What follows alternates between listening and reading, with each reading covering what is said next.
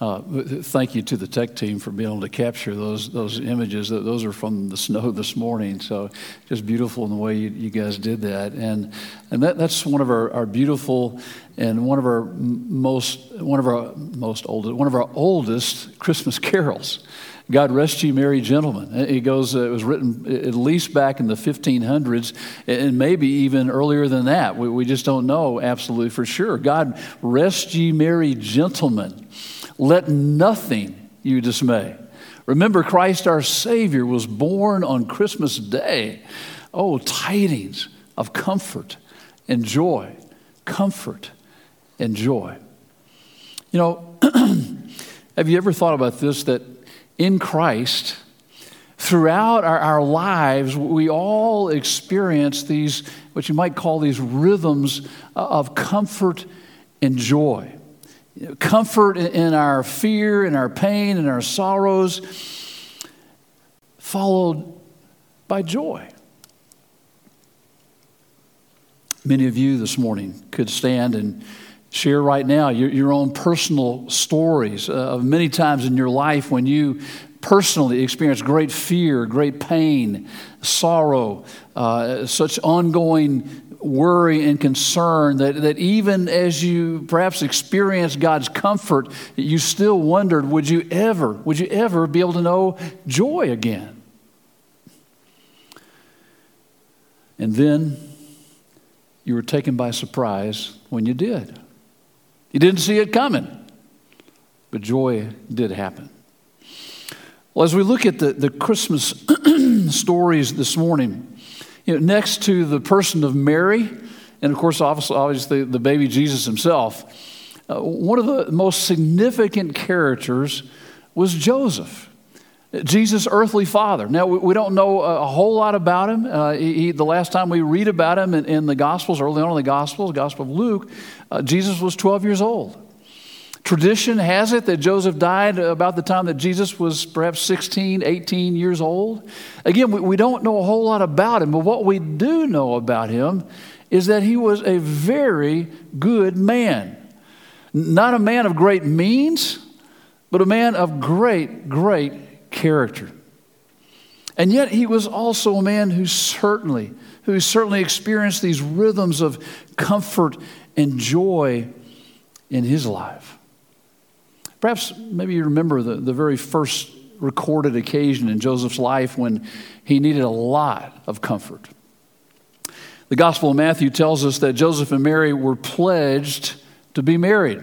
Now, to us, that sounds like engagement, but their being pledged was, or sometimes referred to as betrothal, was a whole lot more involved in that. It was actually a legal arrangement for marriage.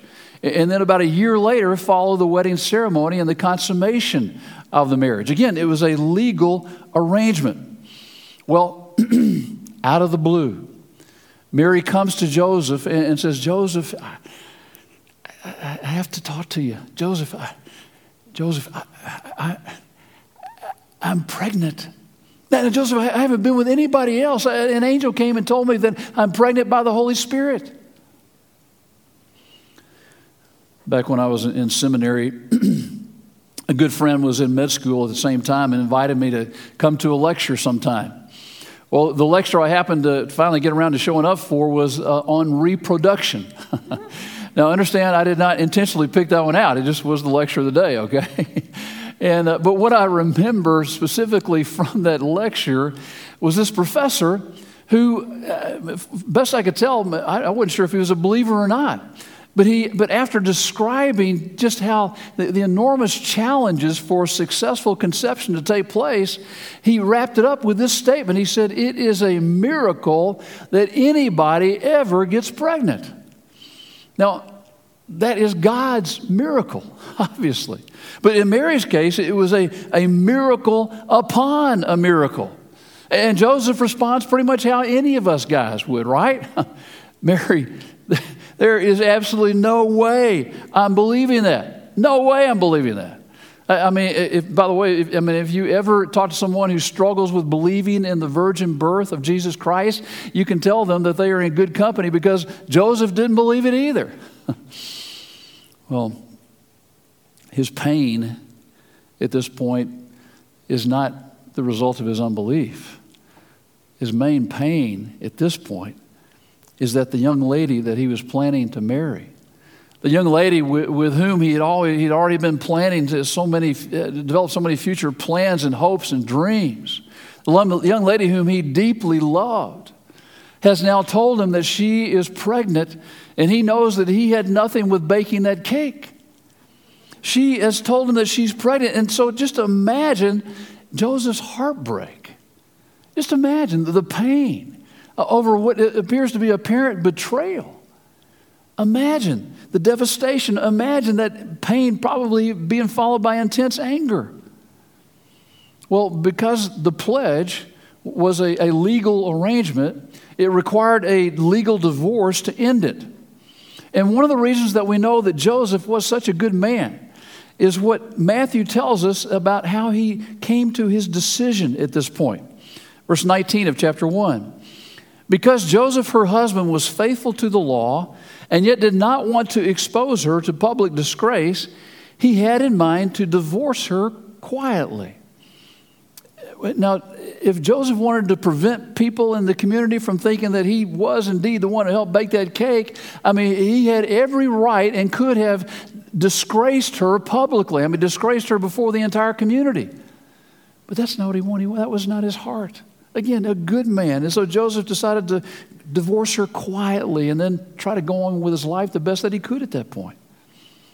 Well, we don't know how long it was that Joseph continued to live in the midst of that pain and grief.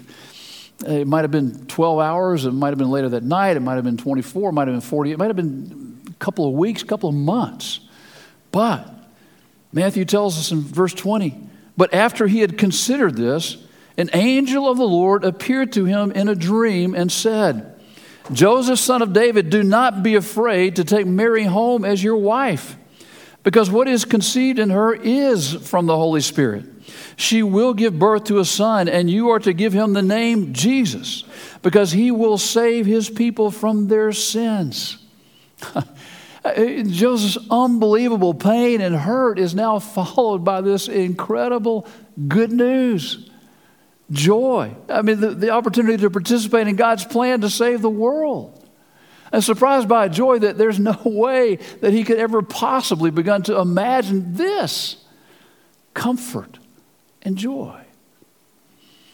Well, the second recorded occasion of Joseph's need for comfort was on the actual night that Jesus was born.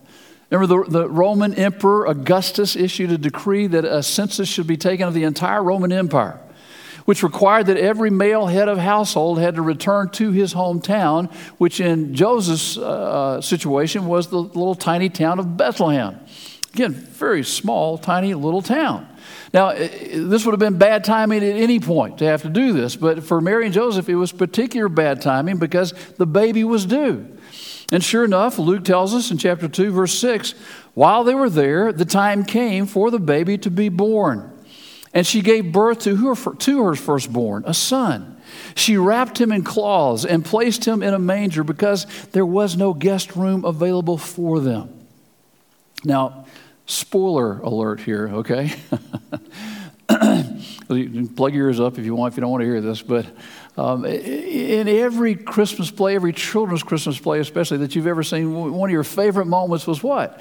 It was that moment when Mary and Joseph come up to the door, knock on the door of the inn, and the innkeeper comes and says, there's no room for you. In the middle, middle innkeeper, there's no room for you in this place. So they have to go off and they end up finding, the barn and animals like that. Well, here's the spoiler. There probably was no inn. Therefore, there probably was no innkeeper. The word that Luke uses actually is translated correctly by the NIV there. There was no guest room available for them. See, Bethlehem was just too small to have a Holiday Inn, right? And so actually the home that they come to, the guest room that they come to at this point to see if it's available was very likely Joseph's childhood house. And the problem is that all of his siblings and their families are already there, and they've already packed into that room. There's no way that Mary could give birth in that kind of setting, and so there's only one option available.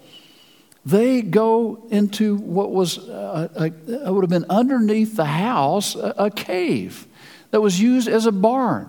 In fact, even today in Bethlehem, you can go to where shepherds have homes that have been sort of loosely constructed on top of these caves into which they bring the sheep at night.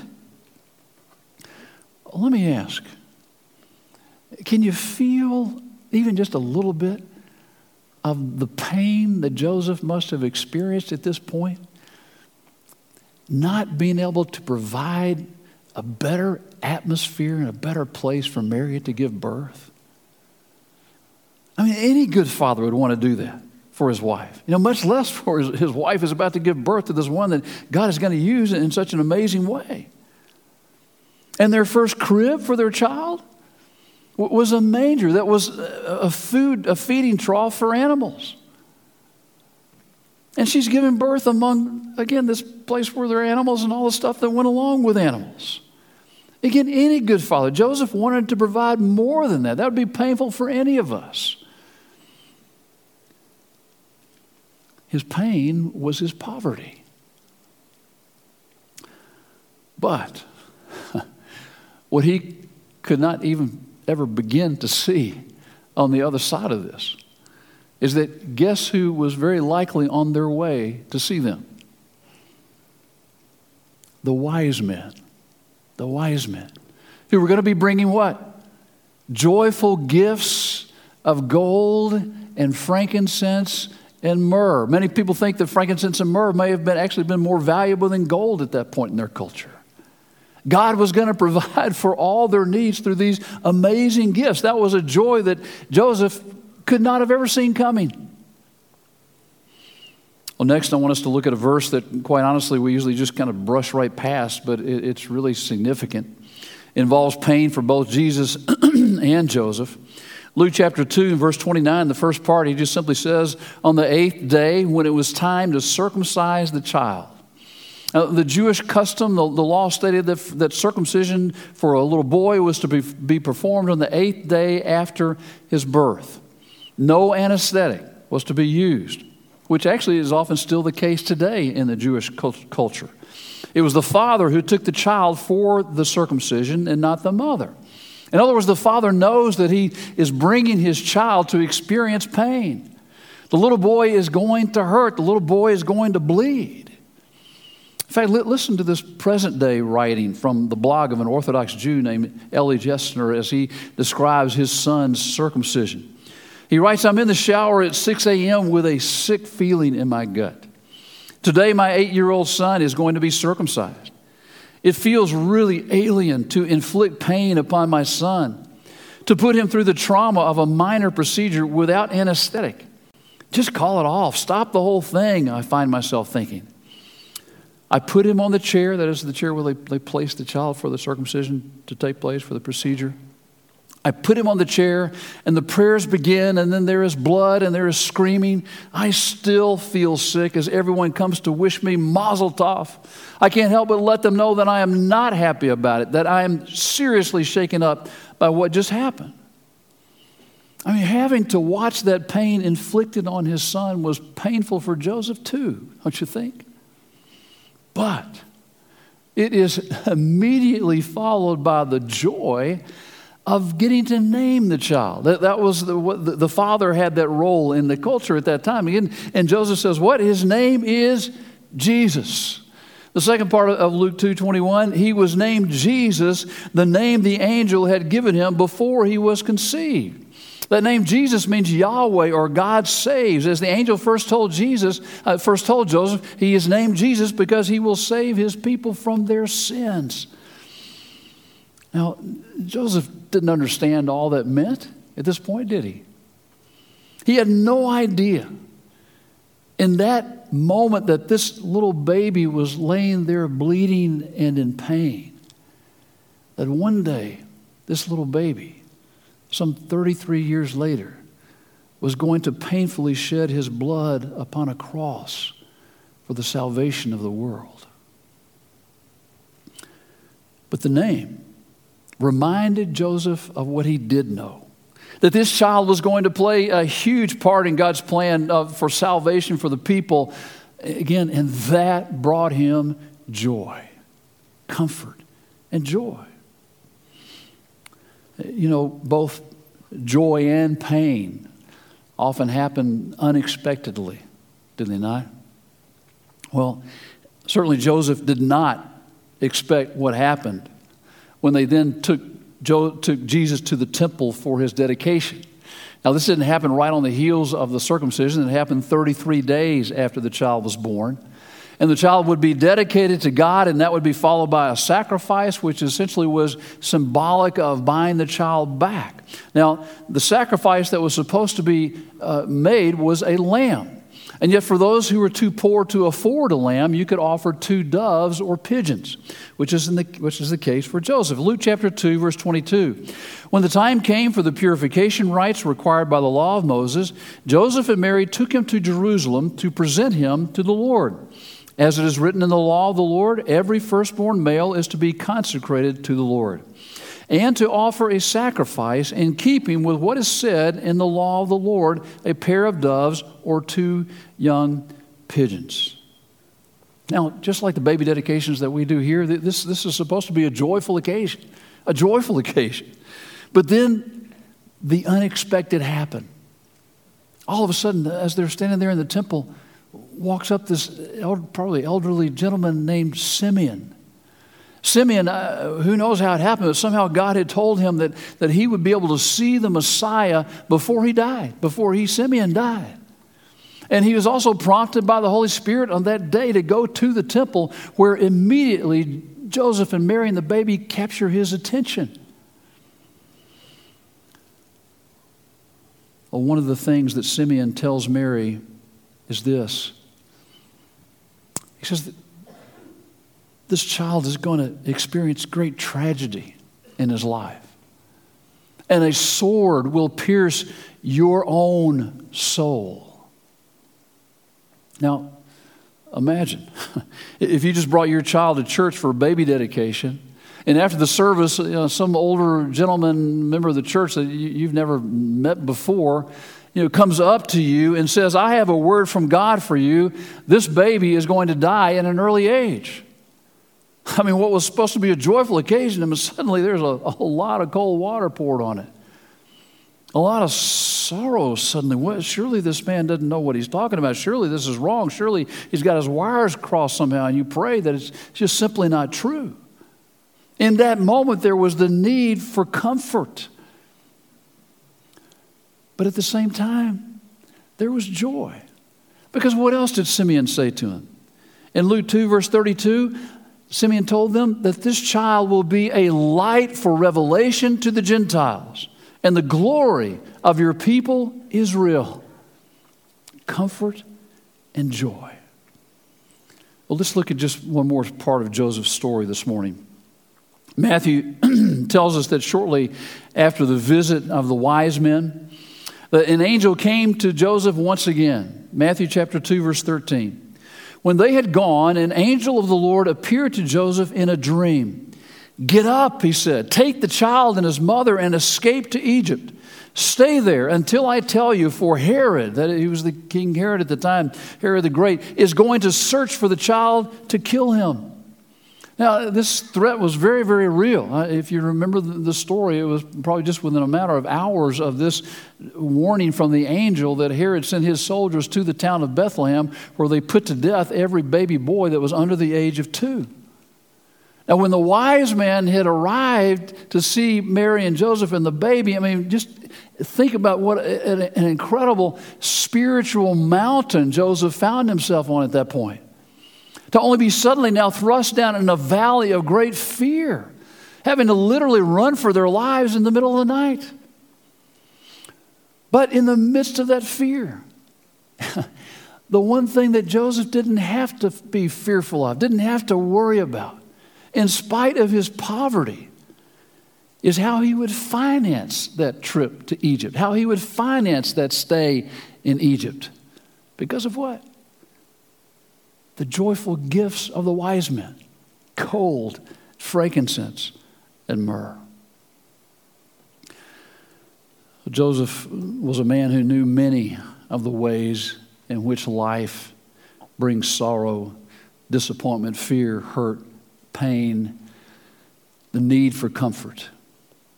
But on the backside of every one of those times, he also experienced joy. Now, let me ask you to think once again about your own life. What kind of pain and sorrows have you experienced in life? And as you look back on those times, can you not also see joy in Christ on the other side of those? When I look back on my own life, as I said this past week, to just a few of the significant painful events that I've experienced. When I was in college, I went through a terrible battle with a disease called ulcerative colitis. So bad that I couldn't return back to school after the spring semester of my junior year. Spent 6 weeks in the hospital, lost almost 40 pounds. Painful, not only physically, but mentally as well. I had my first bouts with depression at that time. But even though I didn't always see it at the time, in spite of the fact that I did know that God was with me, which is a Christmas truth, right? Emmanuel, God with us, God was with me. I knew that, but I didn't know joy over the pain. Well, during that time, I did have joy. I realized later that the experience of knowing God was with me, that was an experience of joy. I also knew the joy of renewing an old friendship from high school with a buddy of mine who was also back home that semester. I had the joy of receiving the love of my parents who were incredibly supportive through it all. Time to have with them that otherwise I simply would not have had. A few years after that experience, I went through the pain of 2 broken engagements. Long story, don't have time to go there this morning. But then there was joy. I would have never met Julie. I would have never had 3 wonderful, amazing daughters that I have. I wouldn't have ever had the 3 wonderful, amazing grandchildren that I have. Talk about joy. I've also seen some painful ministry experiences that I would have never asked for. But even though I sure couldn't see it at the time, I would have never known the joy I had on the other side of those times of seeing God work in some amazing ways. I mean, out of one of those experiences, God brought a brand new ministry to pastors that we call CPR, Celebrate Pastors Recovery. Now, friends, not for a minute do I think God causes these painful things to happen in our lives. But what I do think, actually what I know, is that God does not waste any of them. Not a one of them. He does not waste any of our hurt, any of our pain. God invites us to trust Him, to step forward in faith for what we cannot see. Again, that's what faith is all about. Hebrews 11, chapter 11, verse 1 says, now faith is confidence in what we hope for and assurance about what? About what we do not see.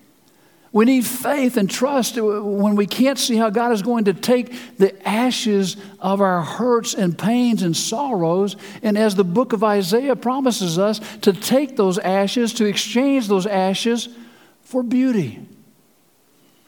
Only by faith and trust can we see that joy is coming.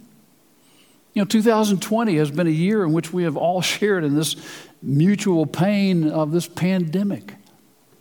It's been more painful for some than for others. Some have lost family members. Some have lost their health. Some have lost their jobs. All of us have lost the comfort of what we always took for granted, and that is normalcy in life. Now, with the vaccines, it seems like there's light at the end of the tunnel, but it's going to be a challenging while longer before we get there. But you don't have to get there. You don't have to go through that. You don't have to continue going through that without knowing and experiencing joy. Joy is a mindset. It's a heart set that springs from a confident faith that in the end, God will have the final word. So look for joy. Jesus Christ will triumph over all evil, over all sin, over all hate, over all suffering, over all despair, and yes, even over death. The psalmist declares in Psalm 30 and verse 5, weeping may last through the night, but joy comes with the morning. So, God rest, ye merry gentlemen and ladies. Let nothing you dismay. Jesus Christ, our Savior, has been born on Christmas Day. Oh, tidings of comfort and joy. Comfort and joy. Let's pray.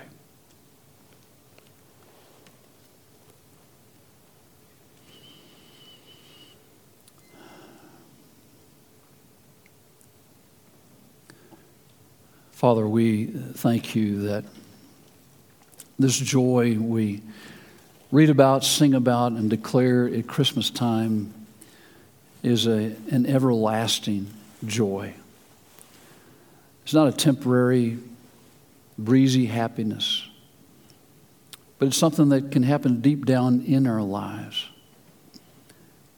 As we not only experience your presence, but as we also have the opportunity to look back and see what you have done and be joyful because of it.